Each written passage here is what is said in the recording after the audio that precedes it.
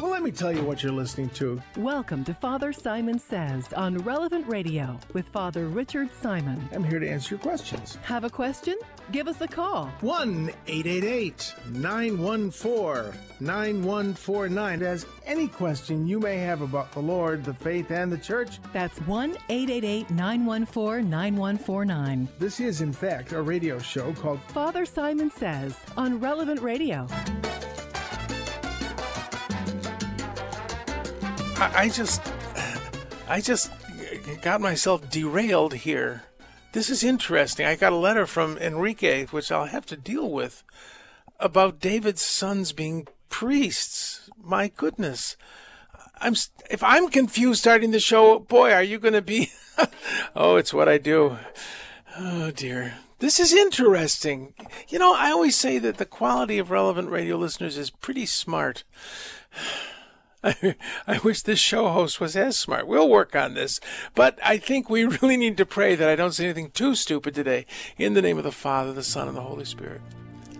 Come, Holy Spirit, fill the hearts of your faithful, and kindle in them the fire of your love.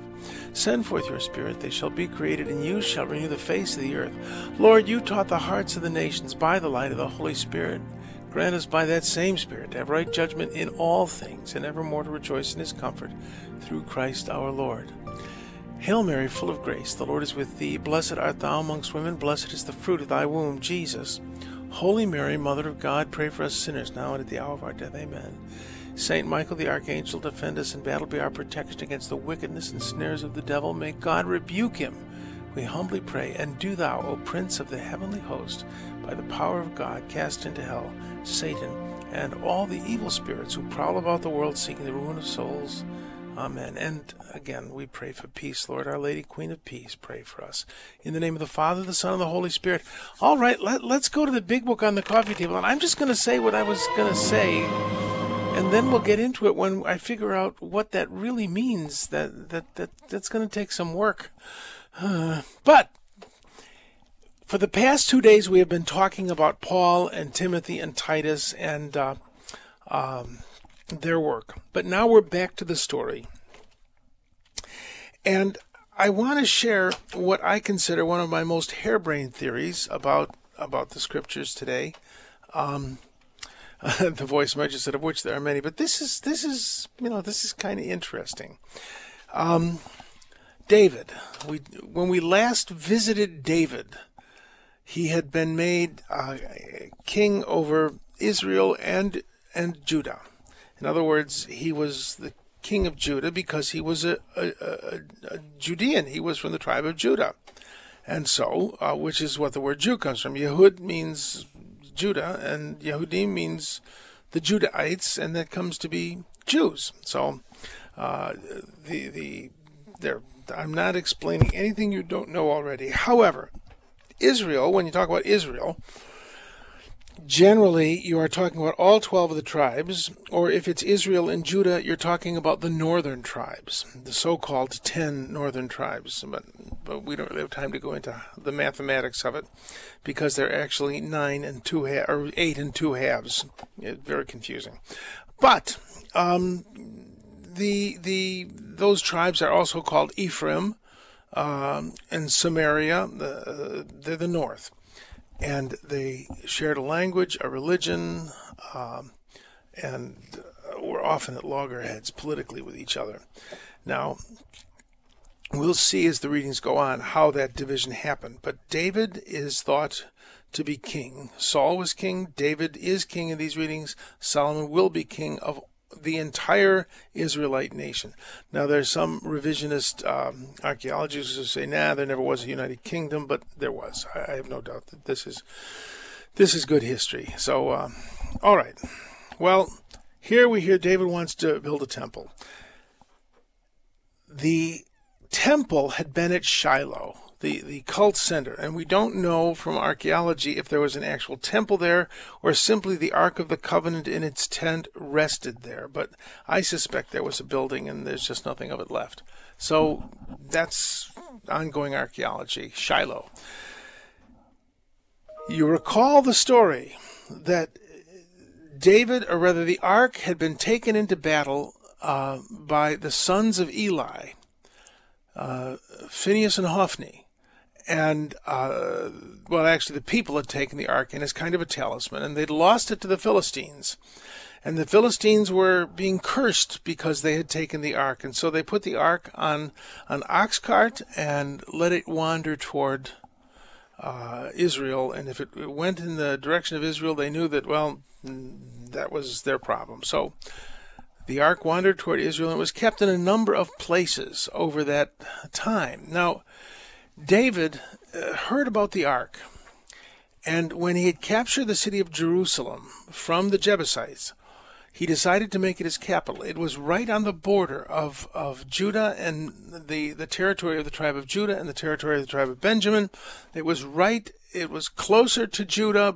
Shiloh was squarely in the middle of the northern tribes. So, like Washington, D.C., which was right on the border between Maryland and Virginia, it was in neither state. Jerusalem, the city of Jebus, was not in the territory of the Israelites, nor the territory of the Judahites. So, David decides to make it his capital. It's eminently fortifiable, great place for a capital, had a good water source.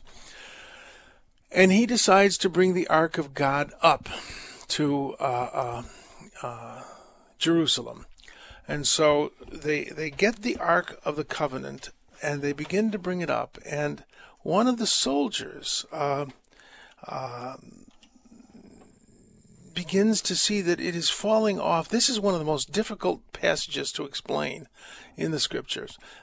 The Ark of the Covenant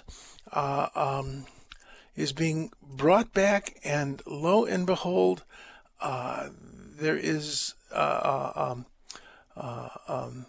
soldier. I'm looking for the name of the soldier. Uzzah, on the way to Zion, Uzzah, one of the drivers of the cart that carried the ark, put out his hand to steady the ark, and he was struck dead by God for touching it. Now, the Philistines had touched it. God hadn't struck them dead.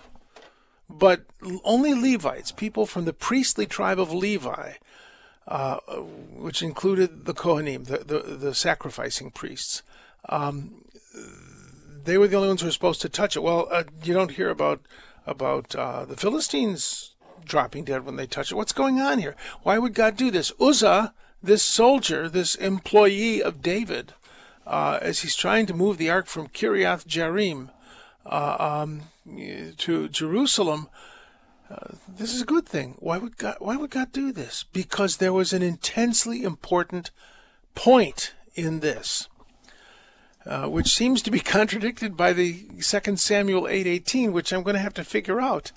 But there was a strict division of tasks, a separation of powers, as it were.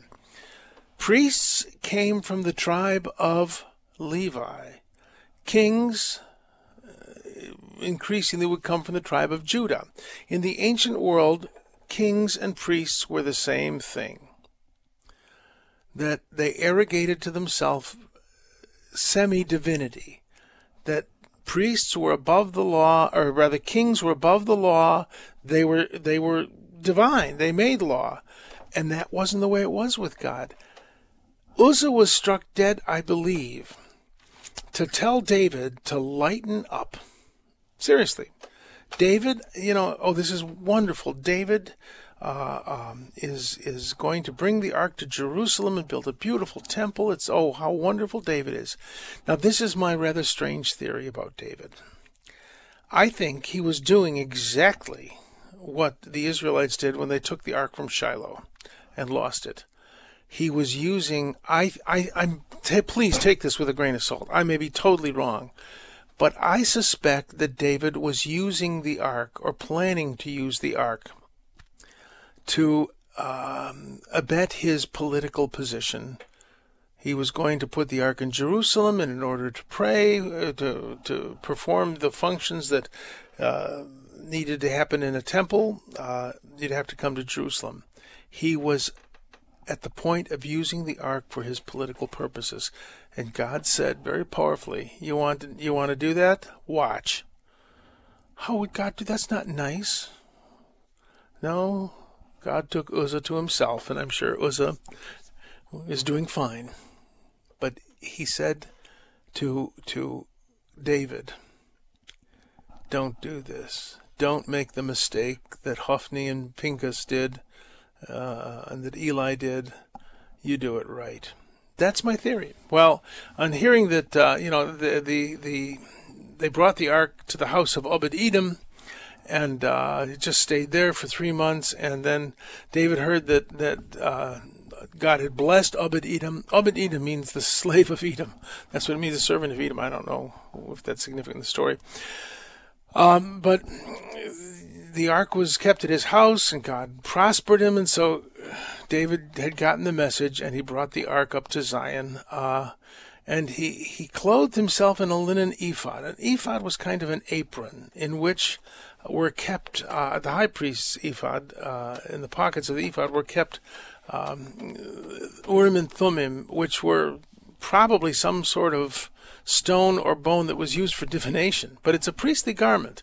So he danced before the Lord. And, of course, his wife, the daughter of the last king Saul, named Michal, she mocked him because she was, of course, an aristocrat. At least she thought she was. And he said, I will dance before the maidens of Israel all I want to glorify the Lord. So that's the story of how the ark got to the house of David. And then God says that he's going to prosper the Lord. Nathan the prophet comes in, and David says, I want to build a temple, and go for it. And then the Lord says to Nathan to tell him not to go for it. He's a man of blood, and I don't want to build the ark. His son will build the ark. He can get everything, or not the ark, the temple. His son will build the temple, get everything together for the temple, but he's not going to build it. That's not what I've asked him to do. But as I said yesterday, he made something far more lasting than the temple. He laid the foundation for the book of Psalms, which you and I pray every day if we say the Liturgy of the Hours. All right, let's go quickly to Mark, the 4th chapter, and see what we got here. Mark 4:21-25. Is a lamp brought in to be placed under a bushel basket or under a bed? Is it not to be placed on a lampstand? Now, when you hear the translation a bushel basket, when you and I, generic American types, and I suppose most English speakers, when you hear a bushel, you think of sort of this wooden wicker thing. If you put a lamp under it, it would go up in flame, like a laundry basket, exactly. That's not what the word is. The word in Greek is modion. It's a clay pot. And I remember reading a commentator who said that on occasion you might put a lamp under a clay pot. I don't know if I think this is true. I can't footnote it, but it's interesting, so I'll share it.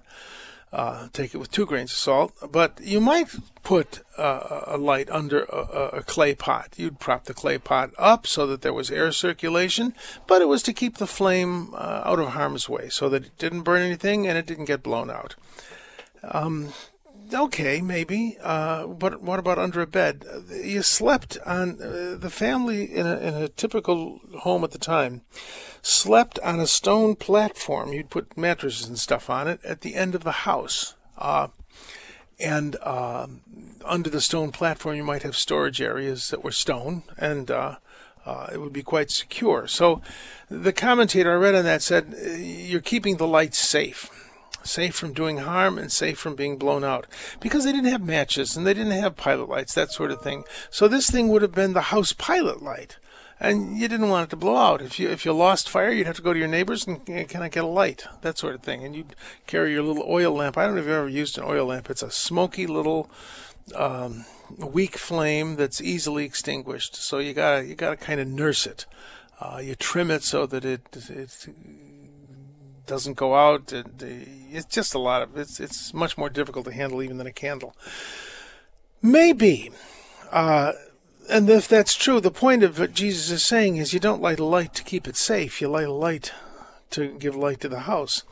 However, Jesus might have just been saying something humorous in any regard. I don't know if that's true, but it's an interesting idea, so I share it with you, telling you to take it with salt.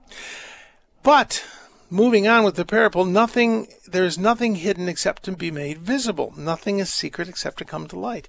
If you think that you're doing something in secret, you're wrong.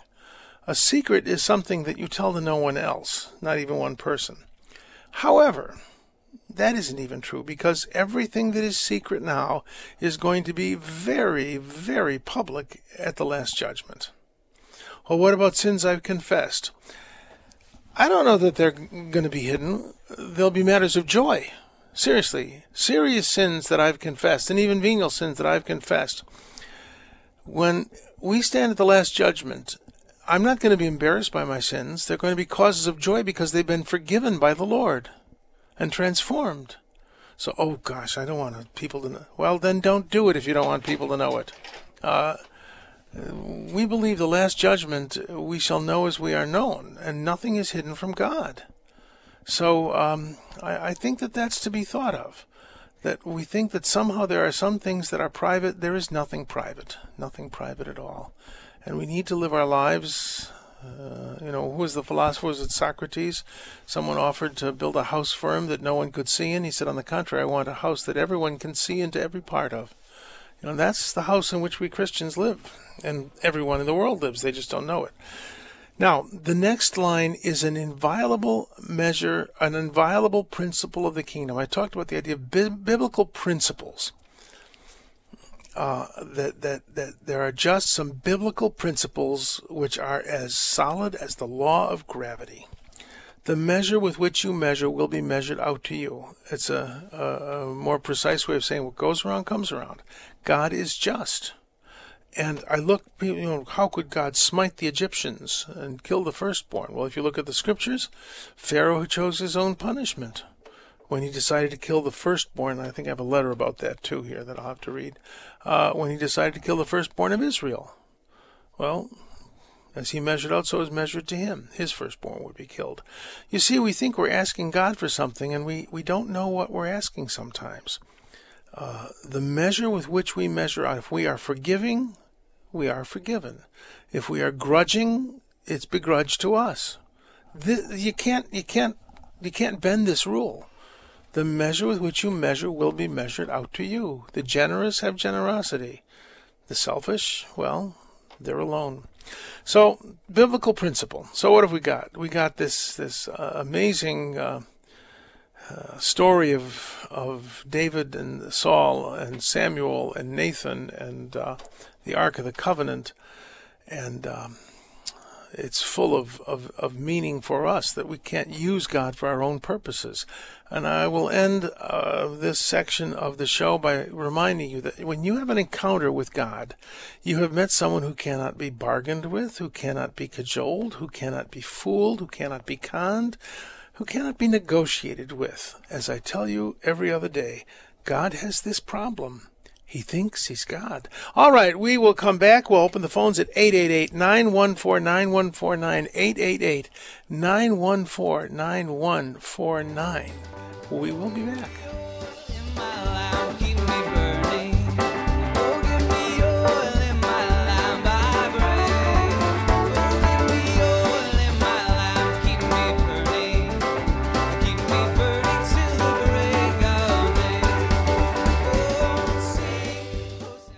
The Relevant Radio studio line is sponsored by Catholic Order of Foresters. Information about employment opportunities and their flexible premium life insurance plans available at relevantradio.com/forester. Sometimes I'm right and I can be wrong. My own beliefs are in my song. The butcher, the banker, the drummer, and then makes no difference what group I'm in. Well, this takes me back to my youth, sort of hippie Motown, I may be right, I may be wrong, profoundly said. Well, all right, let's go to letters. I have a letter here from whom? From Albert, about the firstborn of Israel, which I mentioned earlier. the first, or in Exodus 4:18-13, God tells Moses, "You shall say to Pharaoh, thus says the Lord, Israel is my firstborn son, and I say to you, let my son go that he may serve me. If you refuse to let him go, behold, I will slay your firstborn son," which we just said. Well, Albert says, how can this be? Jesus was the firstborn. No, he's the only begotten. He's the firstborn of the Blessed Mother. And in time, Israel is born before Jesus. Jesus is called the only begotten Son of God. And in the great timeless reality of God, yes, Jesus is the firstborn. But in time, Jesus had ancestors. So, only begotten is different than firstborn. All of us, even Israel, are children by adoption, whereas Jesus is begotten Son of God. Another question, Jesus said, the mystery of the kingdom of God has been granted to you, but to those outside it comes in parables. We talked about that yesterday. He's simply quoting the text as true. I don't think he's saying that that's his purpose. And that's why he talks in parables. He tells simple and funny stories to explain things to simple people. But he says to the disciples, now remember, this is not, the word mystery does not mean what we mean by mystery. It means secret. You are given the secrets of the kingdom of God. To the rest, I'm telling them stories so that they can lay hold of this and learn. So I don't think when Jesus quotes, is it Isaiah he's quoting when he says, but hearing they shall not hear, lest they open their ears and be saved. It isn't God's purpose to not save them. It's merely, I think, a reflection of the fact. I suppose we could pick apart the grammar, but I don't think it's really necessary. All right. Oh, by the way, I wanted to mention, I totally forgot to mention about our Miracles in Mary series. Let me see. I want to read this. Let me pull this up. But we're starting, last year was the year of St. Joseph, and we're starting this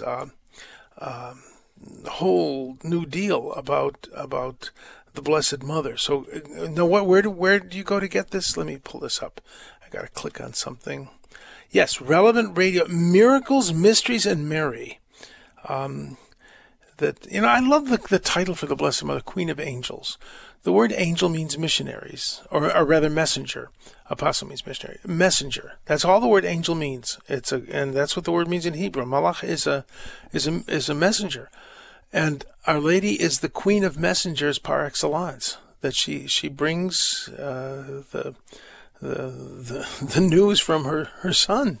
There's everybody thinks that miracles are to prove faith. No, miracles are to draw your attention to something God is saying. Miracles are a variation, I think, of the prophetic gift. And what's important in the miracle, miracles don't convince anyone. You can think your way around any miracle, no matter how great it is. But miracles have meaning, and I think especially when you talk about the Blessed Mother. So Miracles, Mysteries, and Mary, it's going to air, or it's on the website. You can go to, what is it again, dear voice in my head? I don't hear. Yes, did you tell the folks that live? I don't know. This is not quality radio on my part, but my poor producer, he has to put up with so much from me. So you go, this is live, Father. Miracles, Mysteries, and Marys. It's free, so to receive the email series and gain access to the exclusive content, sign up today at relevantradio.com/Mary, relevantradio.com/Mary. There you go. Said like a professional. Now I've got one from Kirk about explaining First Peter. No, this is just Kirk. Kirk from. Well, I don't want to rat him out, as it were, but it's Kirk. He occasionally sends me stuff. This is about 1 Peter 4:16, which is kind of it's an interesting verse. Remember that also in 1 Peter we read that Jesus went and preached to the souls in chains. Let me pull that up. Okay. Okay. Click. Smash. No, 1 Peter 3:19. We read that Christ also suffered for sins once for all, the righteous for the unrighteous, to bring you to God. He was put to death in the body, but made alive in the spirit, in whom he also went and preached to the spirits in prison who disobeyed long ago, and God waited patiently the days of Noah, while the ark was being built. In the ark, a few people, only 8 souls were saved through water. And then we read in 1 Peter 4:16, we read, 1 Peter 4:6, that the pagans are surprised when you don't plunge into the same swamp of profligacy, and they vilify you, but they will give an account to him who stands ready to judge the living and the dead. For this is why the gospel is preached even to the dead, that though condemned in the flesh, in human estimation, they might live in the spirit, in the estimation of God. This is a fascinating thing to me, that there in the letter to St. Peter, first letter of St. Peter, there are these two allusions to post-death evangelism and salvation. That I really believe that it's very biblical that God gives everyone the chance to hear the gospel. That God, in His mercy and justice, offers the chance of the gospel to everyone. Now, how that fleshes out, I don't know, but that's how, Kirk, that's how I read it. I hope that helps and isn't confusing. All right, let's see here. Now I got more stuff here. This is from Frank. All right. Can Romans 9:29 be interpreted as saying that if not for Jewish believers in Jesus Christ via the new covenant, Judaism in any of its forms would be non-existent? I'm having a hard time. Let me pull that up, because I don't think it says that. Remember, Judaism, I define Judaism as rabbinic Phariseeism, and I think that's the proper way to do it. Rabbinic Phariseeism is a way to be an Israelite without the temple, and it seems to have really begun in Babylon, where there wasn't a temple. People are always amazed when I remind them that you're never going to find the synagogue in the Old Testament. No synagogue mentioned. You can be a perfectly good Jew and never darken the door of a synagogue. It's a domestic religion. So, that when we talk about Judaism, we're talking about the religion of Israel, and we really believe that we are part of the religion of Israel. So is the tribe of Judah, but we would say we've been grafted in. All right, so you're asking me about Romans 9:29. I have great sorrow and unceasing anguish in my heart, St. Paul says in the 2nd verse of the chapter, for I could wish myself cursed and cut off from Christ for the sake of my people, those of my own race, the people of Israel. Theirs is the adoption, the sonship. Theirs the divine glory, the covenants, the receiving of laws. Theirs are the patriarchs, and from them is traced the human ancestry of the Messiah, who is God over all and forever praised. Amen. It's not as though God's word has failed. For not all who are descended from Israel are Israel, nor because they are his descendants. They are all Abraham's children. On the contrary, it's through Isaac that your offspring will be reckoned. In other words, it's not children by physical descent who are God's children, but it is the children of the promise who are regarded as Abraham's offspring.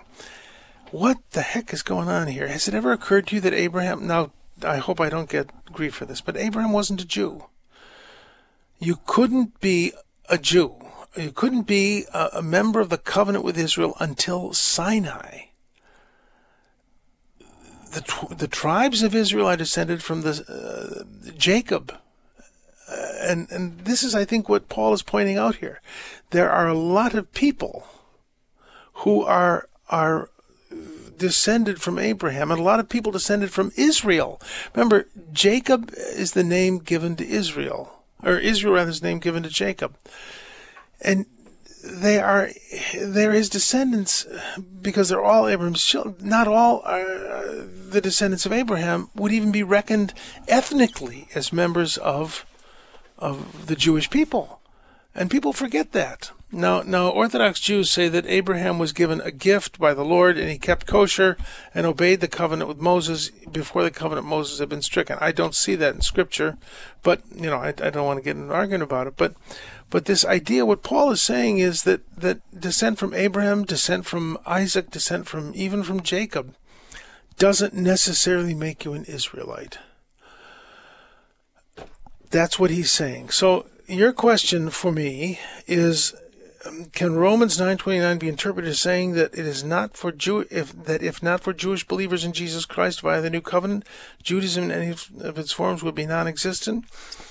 I don't think it's saying that. I think what he's simply saying is that people are grafted into Israel. This is genetically true, and it was true at the time of Christ. And this kind of, well, I'm better than you are because of my ethnicity, he's saying that's not what this is about.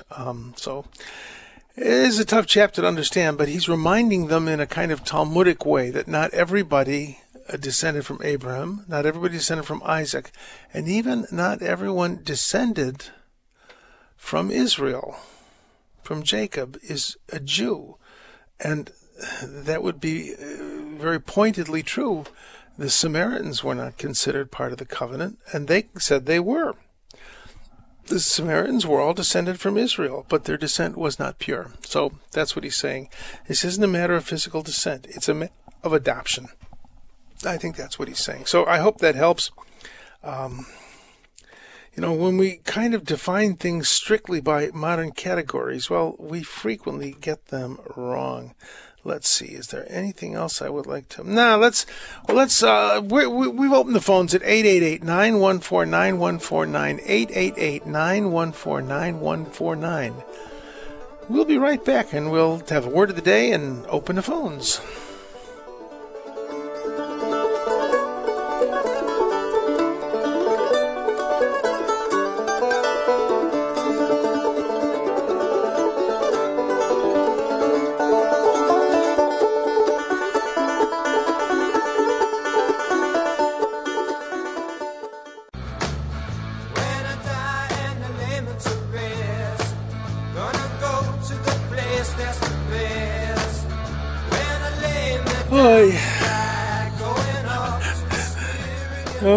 This is going to be, the next few things are going to be amazingly inscrutable, so just be patient. It's time to go to the word of the day. I want to answer a letter from Enrique. 2 Samuel 8:18. It states that there's this long catalog about David's victories, and at the end, the 15th verse and following, David reigned over all Israel. Joab, son of Zeruiah, was over the army. Jehoshaphat, son of Ahilud, was the recorder. Zadok, this is very important, Zadok, son of Ahitub, and Ahimelech, son of Abiathar, were priests. To be a high priest, you had to be descended from Zadok. We'll refer to that later in some point. Sariah was secretary. Benaiah ben Yehoiada was over, and David's sons were priests. And of course, I looked that up in Hebrew, and it says exactly that. Now, the sons of David were priests. And the word is Kohen. Now, I shared with you the other day that the word Kohen means one who offers sacrifice. It's a hereditary position. And the word priest is actually an etymological development of the word presbyter in Greek, meaning elder. So I'm ordained to the sacrifice wood of Christ in the order of elder. This distinction is very important, but the word used in the text, Enrique, is Kohen. They were Kohanim. In other words, they were sacrificers. And this would appear to be a complete contradiction of what I just said, that the sons, or rather priests, were from the tribe of Levi, and that is, sacrificer priests were from the tribe of Levi, and the kings were from the tribe of Judah. It took a while to establish this. We see Solomon doing priestly things, and he was a son of David. but he did not directly offer sacrifice. He provided for the sacrifice, and would have been the Levites and the sons of Aaron, the Cohens, to work out the sacrifice. So I think that you can almost translate the sons of David. Now, they'll translate chief ministers, but the word is priests. They were Kohanim. They were sacrificers. I think that they were sacrificers in the sense that they provided richly for the sacrifice. We see the huge sacrifices made at the dedication of the temple under Solomon, who was the son of David. So they were involved, and they seem to have had a special liturgical role. For instance, the king would stand by one of the pillars at the entrance to the temple, to the central shrine of the temple. But that was within the precinct of priests. That they would have been in a part of the temple that was reserved for priests. So a special deference seems to have been given to the family of David, but they were never thought to be those who actually offered the sacrifice. That's as close as I can come to defining it. But I think, this is very obscure, but I think it's very important for us as Christians to understand, especially in the understanding of Scripture, that we have one high priest, Jesus, and that in different levels we all participate in the sacrificerhood of Christ. I in the order of elder, you in the order of the baptized, and the Scripture doesn't contradict itself in the New Testament. That to say that there's only one great high priest. Well, what do Catholics have all these extra priests for? No, they have presbyters who express the sacrificial dimension of the church, and we do offer true sacrifice. And all of us are meant to be sacrificers. However, I think that this statement in this catalog of David's accomplishments, it's talking about simply how they provided for the sacrifice. I don't think it means they actually were the ones who held the knife and cut the throat of the cow. I hope. So that's as good as I can get, David, and that's a great question because, these things were firming up at the time. We see that God was having a hard time telling David, no, you're not a Cohen. You don't get to control the ark, and you don't get to do what the Kohanim do. And he had to express that to his sons. It was a very difficult. It took a long time for God to convince Israel to do things like not worship other gods and to not and to divide the functions according to Mosaic law. And so I think that this reference to the sons of David as priests is reflective of that struggle to limit their power. That's my thought. Who knows? Maybe I'm right. All right, let's go to phone calls. Is ringing. Whom do we have on the phone? Oh, Chris from Fall River, Massachusetts. Throw me a softball. It's been a long day. Yeah, I just had a quick question for you, Father. I'm wondering if you can clarify something. Whether it be regular conversations with certain priests or at confession, they've told me kind of two different things about God's nature when it comes to his mercy and discipline. Sometimes I've heard God disciplines you for your own good. Like, for example, he may give you, I guess, a health issue that brings you back to the faith. And some people would say, thank God for the health issue. And some supporting verses that I saw were like Hebrews 12, Romans 9:18, and John 5, where he says, sin no more or nothing worse will happen to you.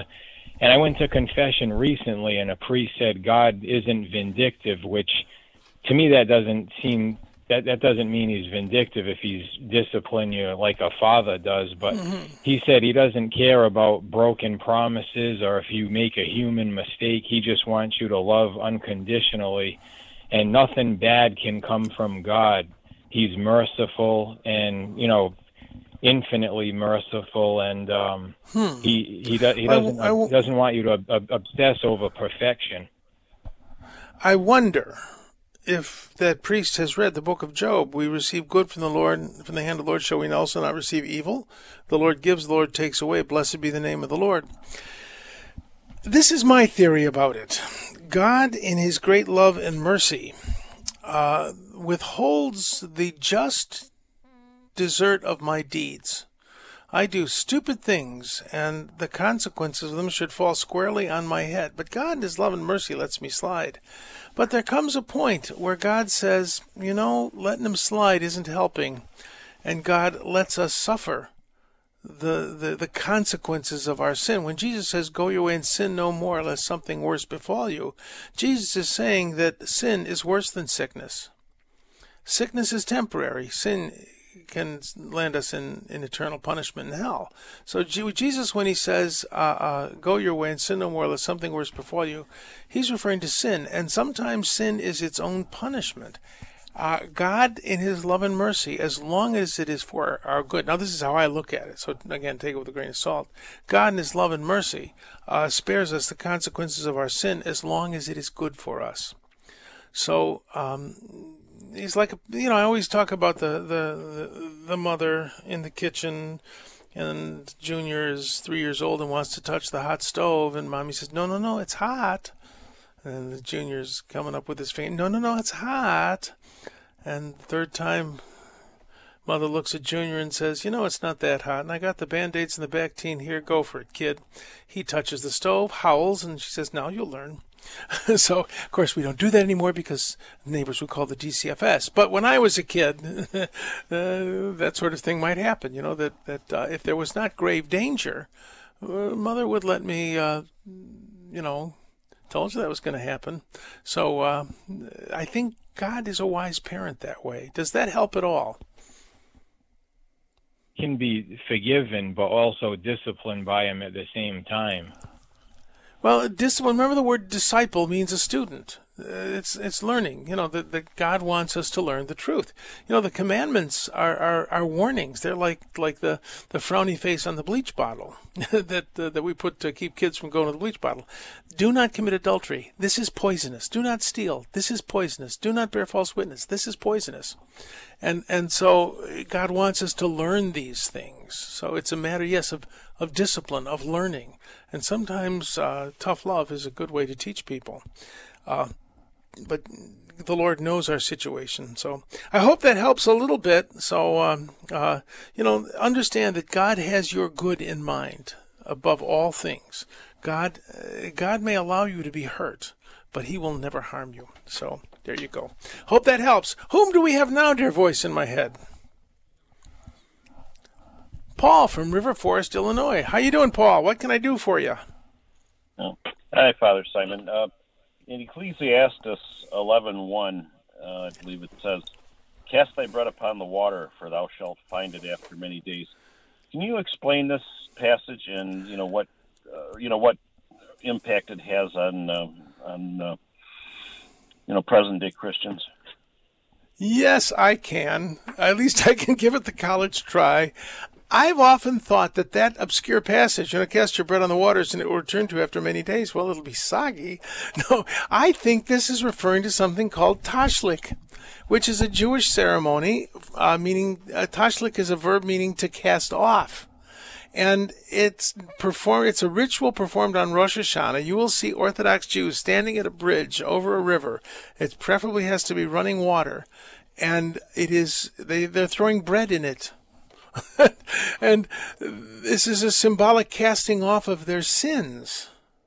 So now some rabbis say no, that's forbidden in halakhic law, but because of course Rosh Hashanah is a high holiday and you can't do any work. But don't worry about it.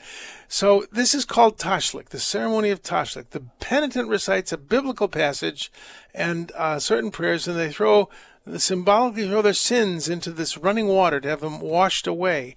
In a sense, it's a prefigurance of baptism. And so I suspect that that's what's being referred to. Cast your bread upon the waters. And after many days, you will find it. In other words, you're losing this precious bread that you're throwing in the water. Yeah, but it will return to you.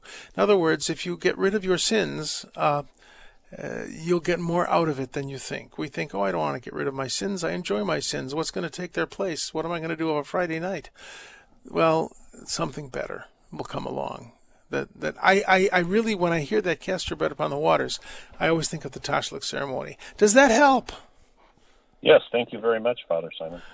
You're welcome. It's obscure, but hey, obscure. It's what I do.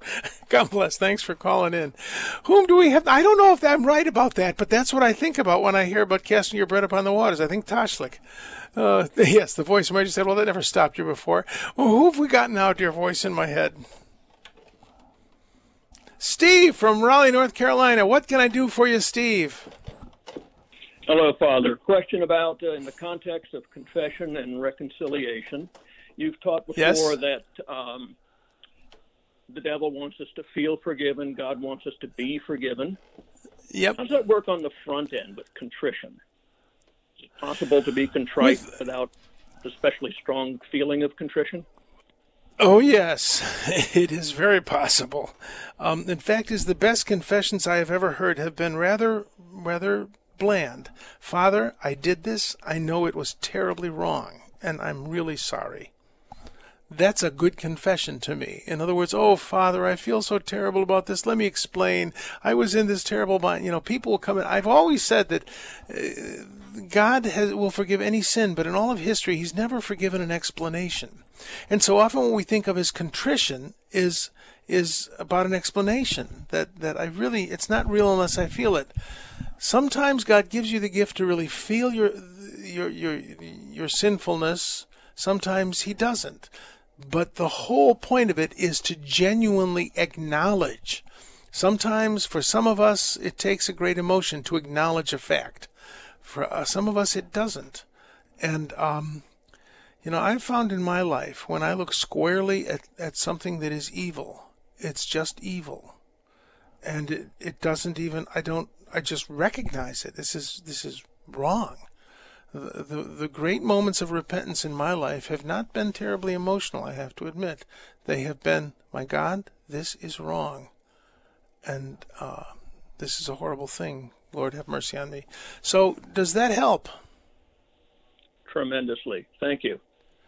There you go. Yeah, emotions are wonderful. Don't forget, I'm an old Pentecostal. I love a good religious emotion, but that's just the frosting on the cake, which I do enjoy frosting. Speaking of frosting, who do we have next, dear voice in my head? Damon from California with a comment. What can I do for you, Damon? What's your comment? Hey, Father, David in the ark and the soldier falling down dead. The gesture that's in David's heart, I agree, it's for politics and power, and soldiers don't do anything without command given, approval, affirmation, and the soldier might have been looking, all gestures might have been not written in the Bible, might have been looking at King David. There's fumbling, and King David gives a nod, and David knows what's in his heart. And when he sees the soldier die, it shocks him.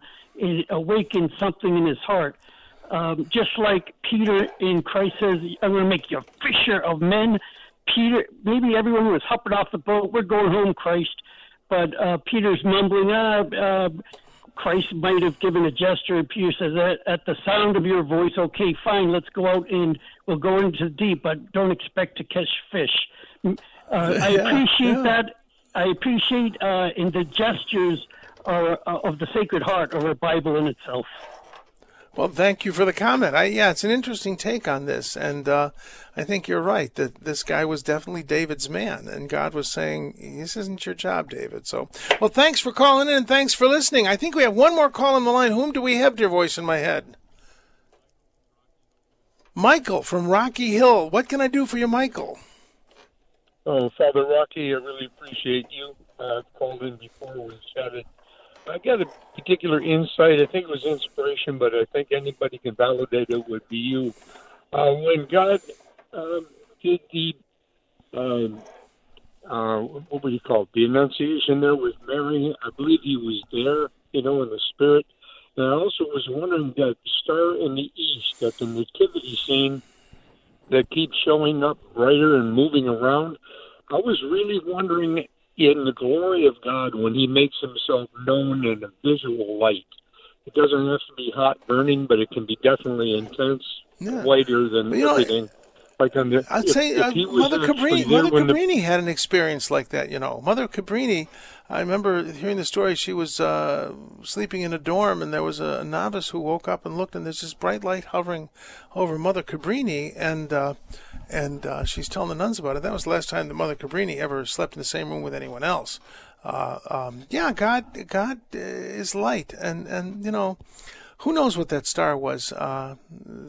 There's all sorts of different interpretations of it, but this idea that God is light, and I think that's a very important thing. We say that in the Creed: light from light, God from true God.